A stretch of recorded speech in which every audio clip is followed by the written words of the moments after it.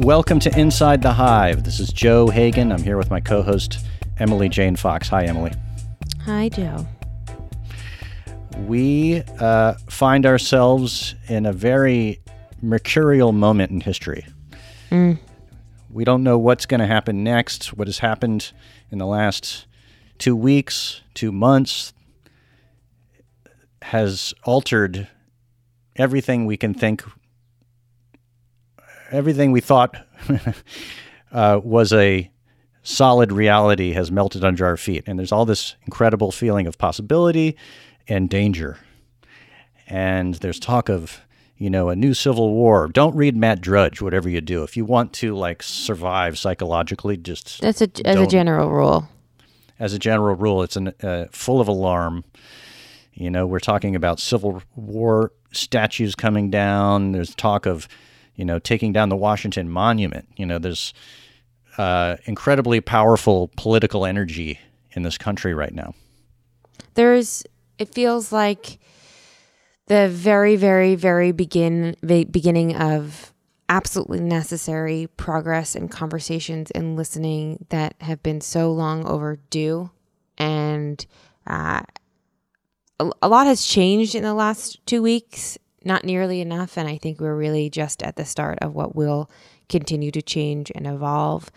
I feel sad. I feel ignorant. I feel hopeful for what is to come. And I feel like we are just at the start of what will be a pivotal moment in United States history, particularly because of the protests, because of the pandemic. And we are also in an election year where all of those things will be given, we'll have a referendum on them, an up or down vote on what we want this country to look like over the next 2, 5, 6, 8 years.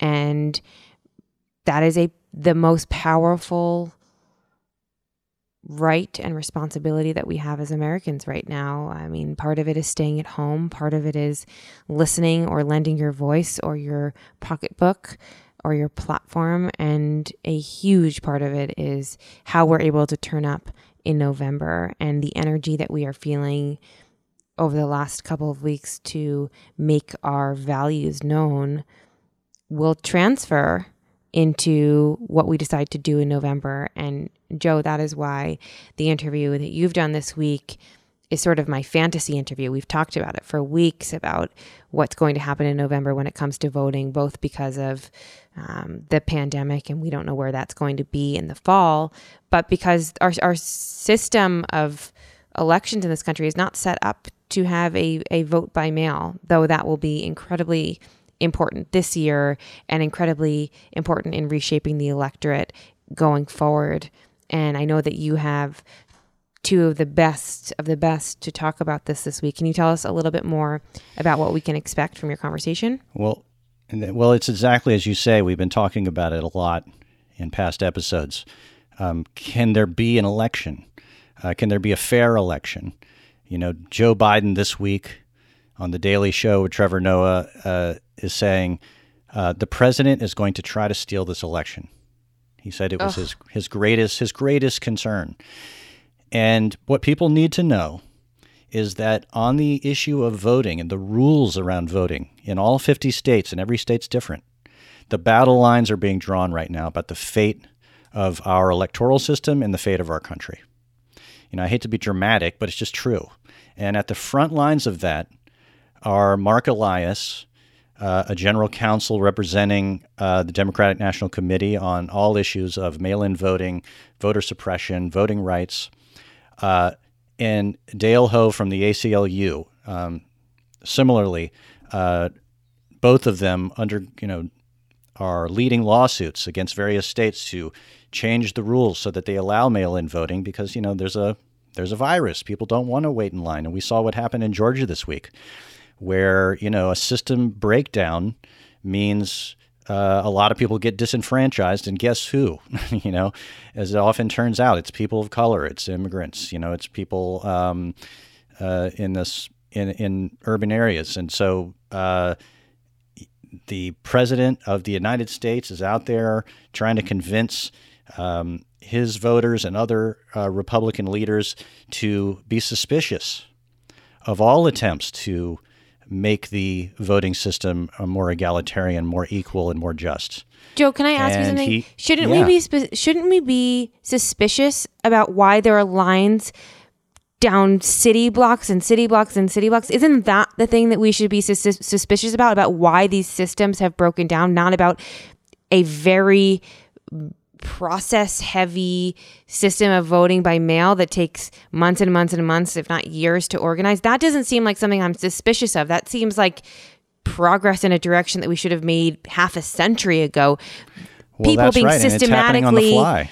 Exactly. People being systematically told that they cannot vote in places that have high populations of people of color. That's what I'm suspicious of. Yeah. It's just it's crazy. It's upside down. I have a question for you. I want to hear the interview, and I haven't heard it yet. My most pressing question about the interview, and maybe a little bit of a spoiler alert, but do we think we're going to be able to effectively vote in November? Is that what the guys told you? Well, it absolutely will be able to vote, but it's how you vote and the rules around how you can vote are going to be different from state to state. And, you're going to look at certain states and they're going to become contested. There's the likelihood of them being contested. And there are lawyers on either side fighting from state to state to state about what you can do. The good news is, and in the positive direction, there have been Republican-controlled states who have allowed mail-in voting during the primaries because they were under duress to have an election in the middle of the coronavirus. Mm-hmm. Now, between now and November, you're going to see the Trump administration trying to put pressure on other Republican leaders in Republican-controlled states to try to limit access to people they assume are going to vote against them. And that's what we end up talking today about with Mark Elias and Dale Ho. I should say that, I was made more paranoid after talking to these guys. I thought they would sort of dismiss some of this, but in fact, they're deep in the trenches and they see the battle that's going on here. There's a conservative lawyer, William Kossovoy, who's sort of works for the Trump administration as a counsel, but also for lots of conservative right-wing organizations, and he's fighting the other way. He's showing up in the courts and trying to, purge the voter rolls, to limit who can vote. And so, this is the fight of a lifetime. It's happening in courts, and some of the people who are fighting on behalf of the voters, maybe you've never heard of him before, but Mark Elias is a pretty well-known guy. He was general counsel for Hillary Clinton in 2016, John Kerry in the previous election. And Dale Ho, I should just point out, because it's really an amazing feather in his cap, argued before the Supreme Court and stopped the Trump administration's attempt to put a citizenship question on the census applications and try to intimidate immigrants and, basically limit, again, who could vote. Well, he won. Dale Ho and the ACLU stopped that. Wow. So there are people fighting the good fight here.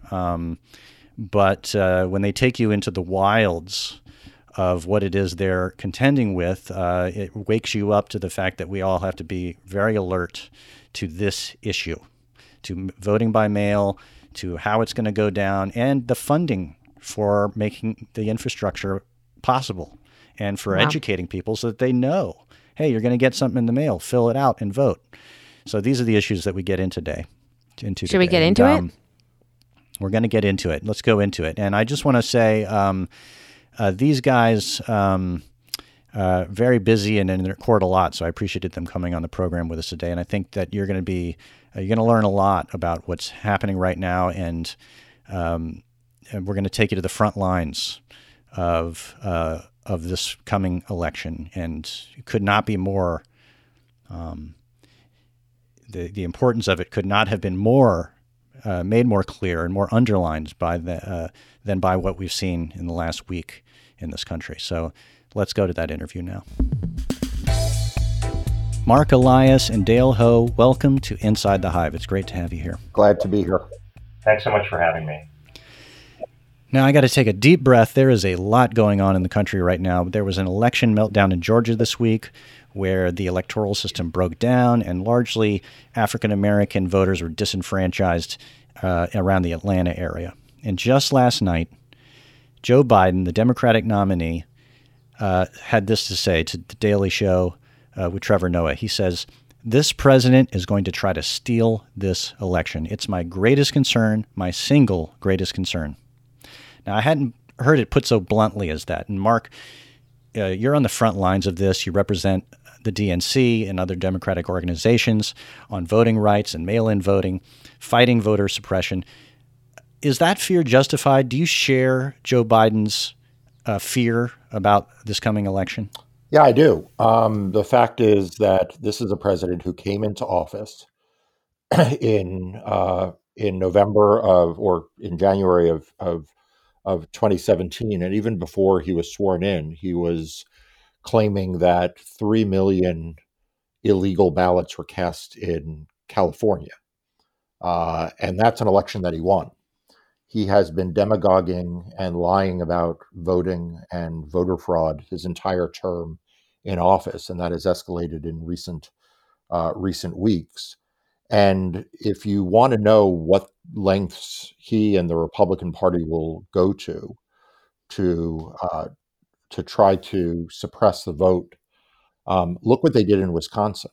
Right? They went all the way to the U.S. Supreme Court and made people wait in hours-long lines and risk their health, and disenfranchised thousands and thousands of voters along the way to win a state judicial election, or to try to win a state judicial election in Wisconsin. They ultimately lost it, but if they were willing to do that for a state judicial election in Wisconsin, just imagine what Trump and the RNC will be willing to do in November. So I worry about it every single day. Yeah. Well, and you and Dale are, he's representing the ACLU, are both dealing with the rules of the road from state to state to state and how this election is going to shape up, given the context we're in, the unprecedented context. Dale, when we spoke a few weeks ago, the ACLU had a number of lawsuits underway to try to bring vote by mail into states where it's either not allowed or there's a lot of, sort of pernicious rules that make it difficult.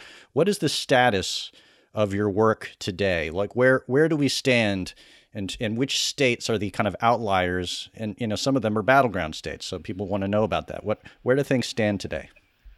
Yeah, sure. Under normal circumstances, 33 states right now would be allowing every eligible voter to vote by mail, or even taking the affirmative step of distributing ballots automatically to all registered voters. So that leaves 17 states that during this primary season, under their normal rules, would only permit people to vote by mail if they had a particular excuse, like being, away, being over the age of 60 or 65 in some states, and the like. Now, of those 17 states, 13 of them have relaxed that requirement for their primaries or runoffs, but only a few of them have committed to doing so for November. So while I'm sort of gratified that some states across the political spectrum, ranging from, Connecticut and Massachusetts and New York on the one hand, but even states like West Virginia and Indiana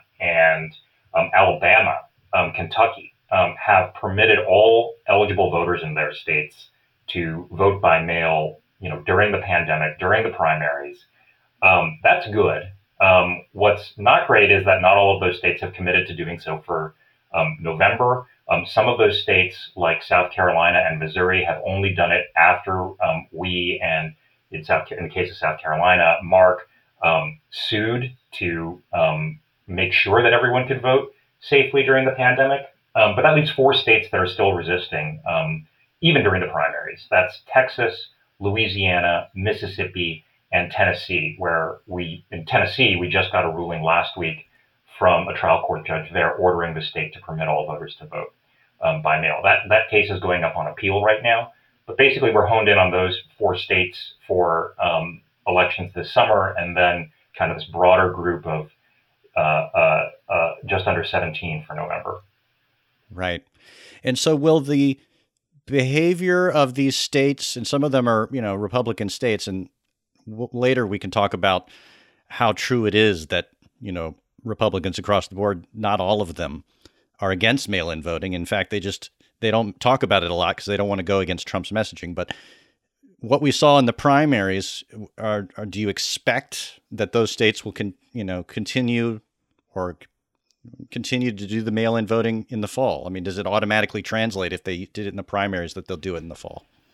Well, I do think it's conspicuous that the states that have that a number of the states that have made the commitment during the primaries to protect their voters' health and permit everyone to vote by mail haven't all made the same commitment for November. And it's hard to read that in any way other than that the state in these particular states, elections officials are trying to give themselves options for November, depending upon, whatever, I hope not political considerations, but it's hard not to think that that's going to be part of the equation. And that's why we need to keep the pressure on them.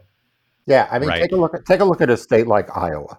Okay, Iowa in an election season that was marred by a number of problems. Iowa actually had a remarkably smooth primary. The Republican Secretary of State sent absentee ballot applications to all voters. It was a success. He celebrated it as a success. The counties, Democrat and Republican, celebrated it as a success. And immediately after that took place, the Republicans in the legislature are now moving a bill to ban the Secretary of State from doing that in November. And there's only one reason why they're doing that, and that's because Republicans are committed to making voting as hard as possible this fall, with a particular emphasis on making it harder for minority and young voters to vote in particular. And whatever else they may be willing to do in the primaries when it doesn't matter, I think we need to be prepared for them to heed Donald Trump's ridiculous lies about voting by mail in the fall. Does it automatically follow that if you use mail-in voting, that automatically helps Democrats? I mean, that's not exactly right, is it? I mean, he's posited this as if it's accepted by Republicans, but is it that clean of a truth that more people vote in by mail, the more it's going to help Democrats? Is that true? No, there's actually not much either empirical evidence or experiential evidence to suggest that. Most of the studies show that vote by mail doesn't have an inherent partisan benefit one way or the other. And of course, as I oftentimes point out to people, that when Colorado moved to an all-mail election in 2014, Democrats lost a very closely contested Senate race. So it doesn't immediately follow that vote by mail benefits Democrats or benefits Republicans. I think that what the president is banking on is that if he can suppress through multiple channels, suppress the vote of minority and young voters, then that is his best chance to win. And, when you look at, for example, a state like Wisconsin, where there were only 5 polling locations open in the entire city of Milwaukee, where there are normally 180. And on top of that, you put in place making it harder to vote by mail. What you basically just do is make it harder for people in cities to vote, and particularly impact young and minority voters. You go to the other, you sort of look at the other end, and a state like Nevada, where the Republican Secretary of State there, though expanding vote by mail, actually tried to close all of the in-person polling locations in the entire state, except for 1 per county. Well, that's ridiculous. It's a state that historically has almost entirely in-person voting, early in-person voting, and the closing of these polling locations understandably and predictably led to long lines in Nevada. Right. Wow. So the to get mail-in voting to be effective for American voters in general, regardless of party, there's so much that has to be done. We just looked at Georgia, where they're trying to transition to a different voting infrastructure overnight and having a total meltdown. Now, that wasn't about mail-in voting; it was about some kind of computer meltdown. But it immediately became partisan. But there's a cost to setting up voting by mail across the country. And where that money comes from, and there's a battle even in Congress to see whether there will be funding to educate voters, to build out, the infrastructure to mail it out and then to count it. Where are we with that presently? It's a really big elections administration challenge. It's maybe the most difficult elections administration challenge this country has faced since the 1864 presidential election was conducted during the Civil War, right? We have massive poll worker shortages during the primaries. In 2016, over half of poll workers were over the age of 60. We have a lot of polling locations that can no longer be used because they're closed, like schools and churches, or because they're at senior centers where obviously we don't want to have a lot of crowding right now during the pandemic. So we're likely to see more voters assigned per polling location in November than we've ever had in a presidential election, all at a time when we are being advised by public health officials not to congregate in large groups. And there's this, looming fear of a second wave of COVID-19 in the fall. So it's a really, really big challenge. About 80 million people voted in person in 2016, and we want to try to transition as many of those people away from in-person election day voting, I think, as possible to make election day run more smoothly, not have the kinds of problems we had in Georgia and Wisconsin, and protect everyone's health. The Brennan Center for Justice estimates that states need about $2 billion for health and safety at the polls and to ramp up absentee and mail-in voting options. So far, Congress has appropriated only about a fifth of that, $400 million. Wow. Now, $2 billion might sound a lot like under normal circumstances, but when Congress is appropriating, literally trillions of dollars, rightfully, to respond to the pandemic, we're talking about a rounding error, right, to make sure that our democracy still functions. A layer on top of that, the Postal Service, you can't have vote by mail if you don't have a functioning Postal Service, and the projections for insolvency by the end of summer and early fall, states and the Postal Service need additional federal assistance at this point.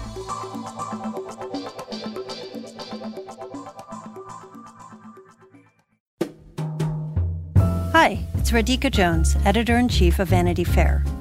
If you love digging into the week's political headlines, subscribe to Vanity Fair. Our reporters take you behind the scenes of some of the biggest stories from the campaign trail to the halls of Congress. Just for our Inside the Hive listeners, save 15% on a yearly digital subscription to Vanity Fair with promo code POD15. That's vanityfair.com, promo code POD15 for 15% off 1 year of all you can read, watch, and hear.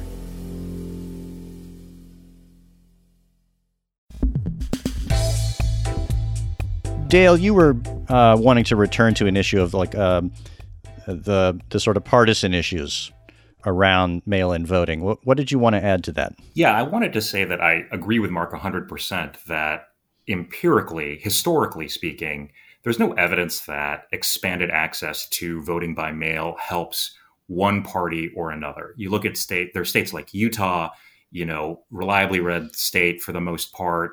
Mitt Romney came out and, noted that 90% of voters in Utah vote by mail. And in his words, it's a very Republican state, right? There was a special election in California, just last month that was conducted almost exclusively by mail, and a Republican candidate won that. So there are lots of examples of both parties doing well under expanded vote by mail systems. The caveat that I would stress here, though, is we're talking about having a vote by mail or expanding access to voting by mail right now in a situation where in-person voting on election day is not going to be as accessible as certainly would be optimal, right? Right. And when you look at the pool of voters who vote in person on election day, compared to the overall electorate, they tend to be younger. In a lot of states, voters of color tend to vote on election day more frequently than, or rather in greater proportions than they do, by mail. And so in the situation that we're talking about today, where we are talking about needing to expand mail-in voting opportunities to replace those lost or more difficult in-person election day voting, I think we are talking about trying to protect the rights. And I don't think Mark said anything that, cuts against this or that he would disagree with this, but we are talking about trying to protect particularly the rights of younger voters, voters of color, lower income voters who would normally vote on election day. But because of the elections administration difficulties, because of concerns about the pandemic, are going to be unable to or unwilling to do so. Right. Well, we've talked about like whether there actually is evidence of voter fraud in this country, especially through mail-in voting, and there's so little actual evidence. And it does seem to me that, Trump administration is trying to cast doubt on the election almost as a ploy to be able to question it no matter what, just if it doesn't go his way, like an insurance policy of creating trouble, right? Because even where there might not be any, especially, we talked about how other Republican, governors and secretaries of state who control elections, they're not against mail-in voting. Some of them have had it for years. And yet this seems to be some kind of strategy that, like everything else that happens with the Republican Party, they fall in line and figure out a way to follow Trump's lead, even if it's against their own interests and against what they know to be true. Now, Mark, you have a kind of like analog on the GOP side that I've read about recently.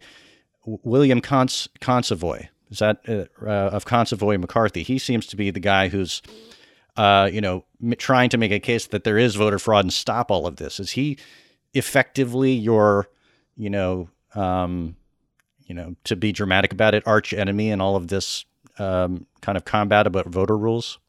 I don't know that I would say arch enemy. I think goes too far. I do think that there is no question that he has emerged in recent months as the go-to person on the Republican side, and also, by the way, among a number of the right-wing nonprofit organizations, right, to try to fight against voting rights. The RNC announced first that it would spend $10 million in court fighting against voting rights, then doubled it to $20 million to fight against voting rights. But that's only part of the picture, right? They have various other organizations, Honest Elections being the most notable.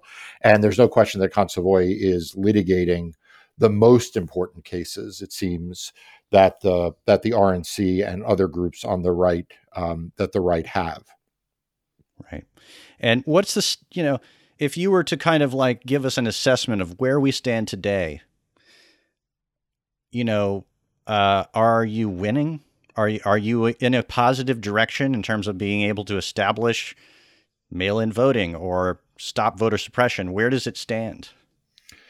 Look, I think, I'll let Dale speak for himself, but I think if you take collectively the work that I'm doing, the work Dale is doing, and a number of other groups, I think we're winning more than we're losing is the way I sometimes describe it. We're not winning everywhere, but we're winning, places where you wouldn't necessarily think we'd be winning. Dale mentioned that he and I both had a victory in South Carolina. We had victories in Montana over their ban on ballot collection. We've had victories, in Florida. So I think it's still the early innings because a lot of these cases remain in the courts in various places. But, what I say to folks is that when the political branches fail to protect people's fundamental rights, we need to count on the courts to do that. and that's what I'm doing. It's what Dale and many other lawyers are doing, and we have to hope that that judges will take seriously their obligations to make sure that everyone's right to vote is protected. Right. And I'm not pessimistic. I'm optimistic. Right. Well, that's good to hear, because the fear that Joe Biden expressed, I think, is the fear that a lot of people have.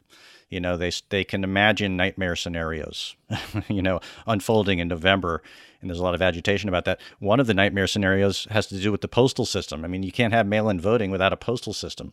And, in recent times, we've been hearing about the prospect of the postal system being insolvent by the fall, and this is something that Trump wouldn't mind. He's antagonistic against the Postal Service.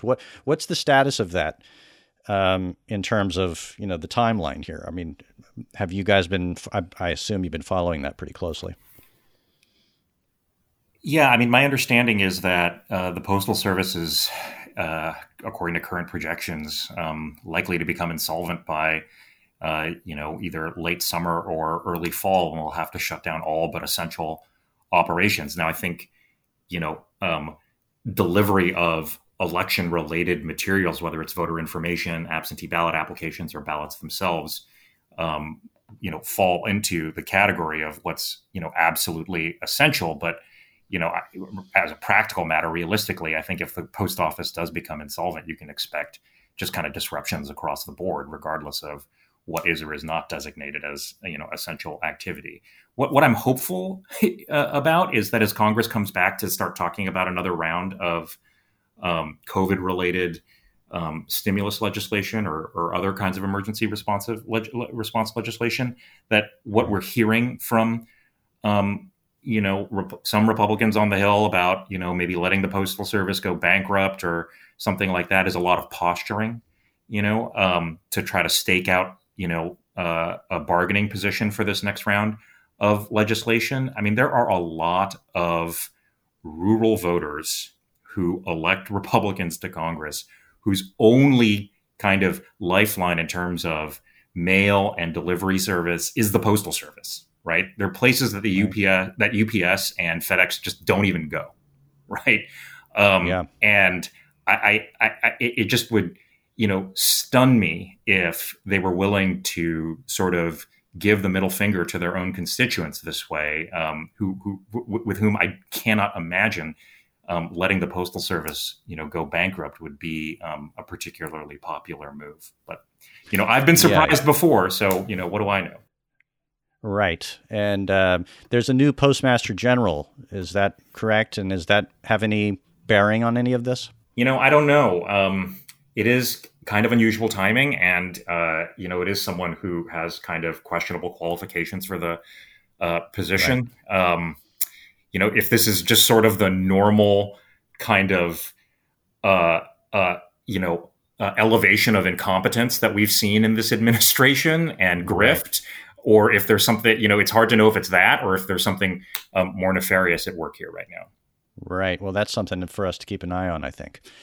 Do you concur with what Dale's saying about the postal system and about, the potential for, who knows what to happen there in the fall? I do, although I think I probably have a somewhat more suspicious view of what's going on. I don't think it is coincidence that the President of the United States has all of a sudden shown a tremendous interest in the governance of the Postal Service 5 or 6 months before an election, and at the same time that Republicans seem intent on letting the Postal Service run out of money. And I am very worried about this, and I'm very worried that Congress will refund will fund the Postal Service, but do it in a highly discriminatory way for precisely the reasons that Dale mentioned, which is that rural district and rural state Republicans will want their constituents to get mail. And I think we need to be very, very careful that as we watch this issue go forward, that we don't see a prioritization of mail service in rural areas and a deprioritization of mail service in urban areas. And that's what I'm worried about. I'm worried that the political appointees who are now running the Postal Service, along with the Republican appropriators, will try to tilt the playing field so that people voting by mail in rural Wisconsin have one set of services and people voting in Milwaukee have reduced mail service. Because, and I think Dale can speak to this, we know that that the delay in the delivery of mail and the cutoff that states have for ballots having to be received by Election Day rather than postmarked by Election Day has a tremendously negative impact and a disproportionately negative impact on younger voters and minority voters. And that's what I'm worried about. Wow. Can you expand on that, Dale? Yeah, sure. I mean, most of the headlines on fights about voter access tend to be on kind of high profile, hot button issues like voter ID or, restrictions on voter registration drives, things of that nature. But things like deadlines, the deadline by which you have to register to vote, the deadline by which you have to return your absentee ballot, as Mark was, identifying. These kind of devil in the detail aspects of elections administration, arguably have a much more significant effect in terms of, how many people can actually vote and who can actually vote. And there's lots of empirical evidence that the registration deadline, for example, has tremendous effects on voter turnout and disproportionately so on younger voters who, maybe tune into the election a little bit later in the cycle as it gets closer, maybe miss a deadline, maybe move more frequently and, fail to update their registrations in times to meet, some states have 20 or even 25 or 30 day registration deadlines rather than, what is becoming a more common practice that about 24 states have, which is letting people, actually register to vote on Election Day itself or update their registrations. And the same is true for absentee, ballots. We let people vote in person on Election Day. A lot of people kind of associate the act of voting with that, first Tuesday after the first Monday in November. And, that's when a lot of people go to put their absentee ballots in the mail. And, right. In Wisconsin, where Mark had a case, I know that, there were tens of thousands of votes that would not have been counted in the primary in April had the deadline not been extended to include ballots that were mailed on Election Day itself. Yeah. I mean, from what you're saying, both of you are saying, it just seems like when we get to November and we have an election, it's going to be this like crazy quilt across the country of different kind of rules in different states. And that the concentration of attention is going to be on the battleground states and what kind of voting rules were allowed there. I mean, do you guys sort of see it that way, when you're looking at it? Yeah, I mean, we have exactly what you said. We have a very fragile election system in the best of times. When the sun is shining, the skies are blue, everyone is healthy. We still have a fragile election system because it is, in fact, a quilt of highly localized voting rules about how you register, how you vote, where you vote, how your vote counts, how ballots that don't count get cured. And it is a very, very fragile system, in part because it is so reliant on, as Dale said, large numbers of older people who are volunteering or near volunteering to work Election Day. And it's an underfunded system. So when you put on top of that the stressors of COVID and the stressors of election officials that don't want the process to succeed and the stressors of a president who is constantly talking down the system, then that's where you run into the kinds of problems that keep me up at night, and I'm sure keep Dale up at night. Yeah. Well, I actually had a question here about what keeps you up at night. So you got ahead of me there. Well, one thing I think that people better wrap their heads around, and I'm trying to wrap my mind around, is that we may not know, we probably won't know the result of the election on election night. Is that something that we need to accept as a part of the mail-in voting situation? I do think we need to set expectations for certainly the possibility that we won't know the winner on election night. And this was true even before the pandemic hit. It's more true now, I think, given the anticipated increase in volume of mail-in votes. But you just take 2 out of the 3 states that were pivotal in 2016, Michigan and Pennsylvania.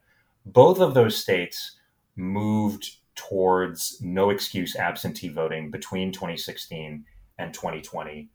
Both of them were already seeing unprecedented levels of absentee ballot requests this year. That's, even before the pandemic was really kind of hitting in full swing. Ultimately, Pennsylvania saw a more than 18-fold increase in the number of ballots requested for its 2020 primary as compared to 2016. And, one quirk of the absentee ballot processing rules in those 2 states, and it's true in about a dozen others, is that those states are not permitted by law. They're not permitted to start processing their ballots until election day itself. I think in Pennsylvania's case, not even until, under normal circumstances, until the polls actually close. So, and those ballots, they take longer to process typically than ballots cast in person. Here, 2 of the 3 pivotal states in the 2016 election, they're going to have no excuse absentee voting for the first time in a general presidential election ever. And they're going to have it during the pandemic when demand is going to, surge even more.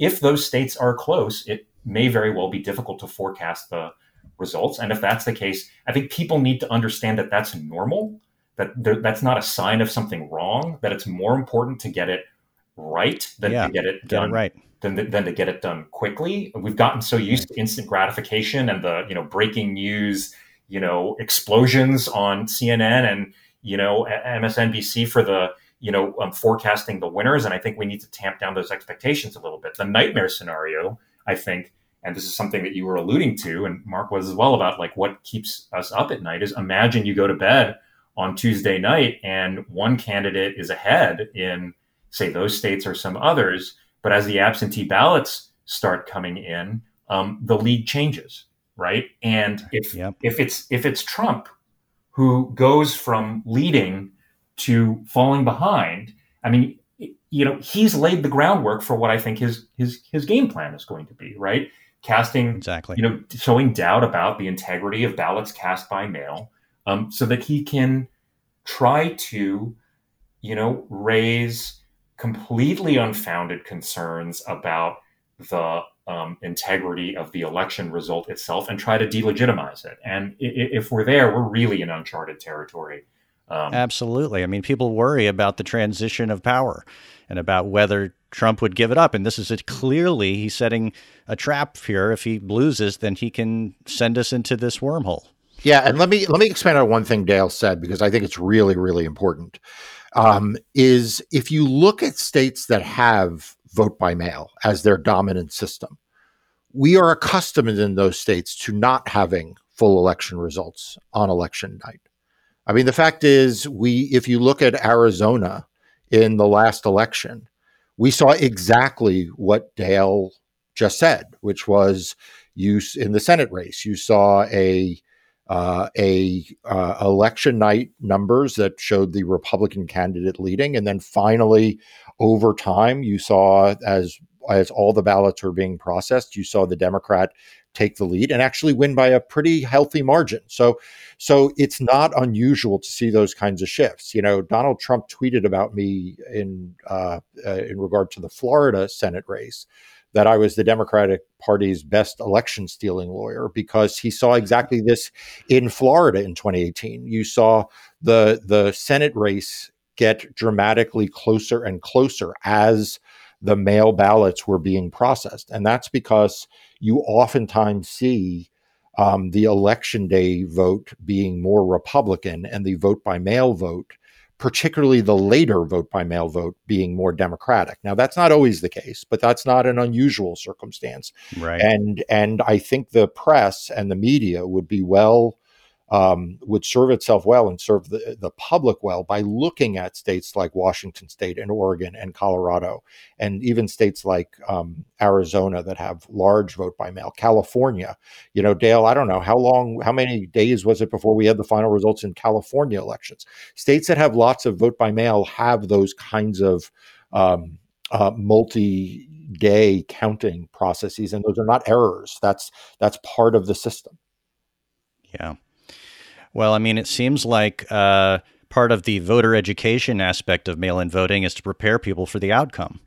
That the outcome might not be an immediate cable news alert telling you what happened. You may have to wait,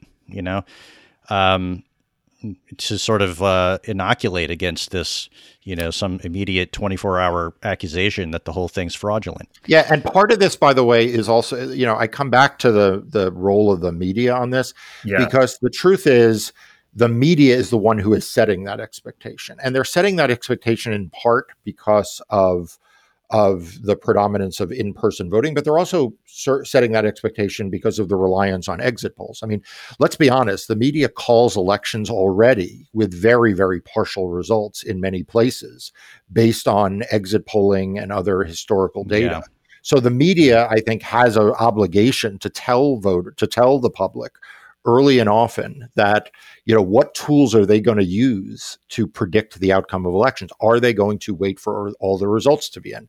Are they going to use some sampling techniques? And if they're waiting for all the results or sampling techniques that require waves of absentee ballots to be counted, to be transparent about that, because I think there's a lot of confusion right now already in the system, in the public, about how exactly the media calls an election at 8:01 when the polls closed at 8, right, versus other states where they don't. Right. Well, and this, again, back to 2000, that whole predictive system broke down around Florida, as we'll recall. And, there was a lot of soul searching after that by the networks about how it was they came up with these results. And supposedly there was supposed to be reform, and we'll never do it again. So maybe it's worth remembering that again and remembering what not to do. But, they have their own motivations, as we know. So, at the top of this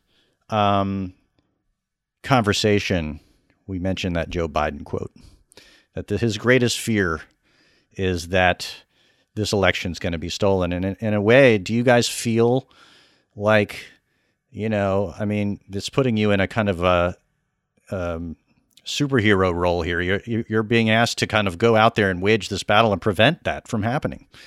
That's got to, you must feel like, and I don't want to presume to know what you feel, but it seems like this is going to be the most important, battle that you've ever waged on behalf of voting rights in your lifetime. How do you feel about that, the two of you? Mark, do you want to take that? I was going to let you go first, Dale. Oh my God. How about Mark first? All right, thanks, Dale.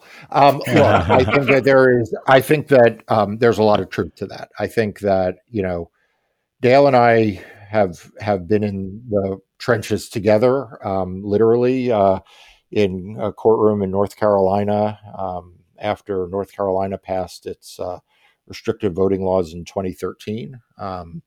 And we have been fighting the same fights, similar fights around the country ever since. And it does feel like this time is different. It does feel like, the stakes for this in 2020 are so much higher. And it feels like the other side is so much more committed. A lot of the litigation that I've been involved in, you have a state, it has a law, it wasn't a well thought through law, or maybe it was worse than that. Maybe it was an intentionally discriminatory law, and you litigate it. The fact that the RNC is dedicating $20 million and, really well-resourced attorneys to then come in and fight on the other side in addition to the state has made these fights harder. The fact that the president of the United States constantly badmouths voting has made these fights harder. the fact that we're in the middle of a pandemic has made these fights harder. So yeah, it does feel like sometimes this is the fight of my life in terms of litigation. But thankfully, there are several of us, Dale and I being two of them, two people, but there are several of us fighting these fights. Yeah. Dale, I don't know if you feel like you want to expand on that, but I mean, I just want to point out really quickly that Dale, you were involved in fighting the Trump administration's attempt to put a citizenship question into the census form, which was like kind of a bald attempt to intimidate immigrants and communities that might be confused by this. And this is to what degree is this personal for you? Is that a trick question? No, I mean, Dale wishes he had answered my question instead. I wouldn't be doing this work if I didn't care deeply about not just the state of our democracy, but about justice and fairness for voters who haven't gotten a fair shake historically in this country in many places. I came to this work because I wanted to be a civil rights lawyer. I wanted to work on issues of racial discrimination and racial justice. I found a home in voting rights. It does feel a little different from previous elections. Election years are always kind of crazy for voting rights lawyers. They're always kind of hectic, a lot of unknown unknowns, a lot of last minute emergencies that we have to deal with. But this election does feel different. And I do feel very personally invested in making sure that everyone who wants to vote, and that voters of color in particular, get a fair shake and an opportunity to vote safely. The pandemic has completely upended our plans and made things more difficult. I'd say around this time of year, normally we may have filed 2 to 4 new cases in addition to kind of litigating our existing kind of complement of cases that we would have filed the year or 2 years before the election. We filed 11 in the last 12 weeks. And we have more planned right now. And that's just on kind of safety issues, getting it so that, the rules are as accessible as possible for voting by mail. Everyone is eligible to do so, removing unnecessary barriers. But we haven't even started turning, the ACLU, we haven't even started turning to issues like what we saw in Georgia and Wisconsin. I know Mark has a case in Nevada on, the really unconscionable waiting times that people who've tried to vote in person have experienced. So, we're all just drinking from a fire hose right now. And I just don't expect it to let up between now and November. But even if we take care of all of that, and, undoubtedly we're not going to win every case, as Mark noted, but even if we do everything we can on the rules, what is so troubling is having a president who is doing everything he can to delegitimize the system, because that's not something that we can litigate our way out of, right? Yeah. That is a broader kind of political and cultural and social fight that, and news media fight that has to be waged to ensure the peaceful transition of power. Right. Dale Ho and Mark Elias, I want to thank you both for coming on this program. This is such an important issue. You guys are very eloquent and it brought us really right up to the front lines of what's going on. And I wish you both the best. And it's going to be a long, hot summer, but a very interesting one. So hang in there. And thanks for being on Inside the Hive. And that's it for our podcast this week. I'd like to thank my guests, Mark Elias and Dale Ho. And I'd like to thank Emily Jane Fox, my co-hosts. If you enjoyed this conversation, be sure to listen and subscribe to other great episodes of Inside the Hive. You can get those on Apple Podcasts, radio.com, or anywhere you get your podcasts. And don't forget to leave a review. Thanks to the folks at Cadence 13, especially my producer, Bob Tabador. And thanks, of course, to my sponsors. Please support them the way they support this podcast. And we'll see you next week.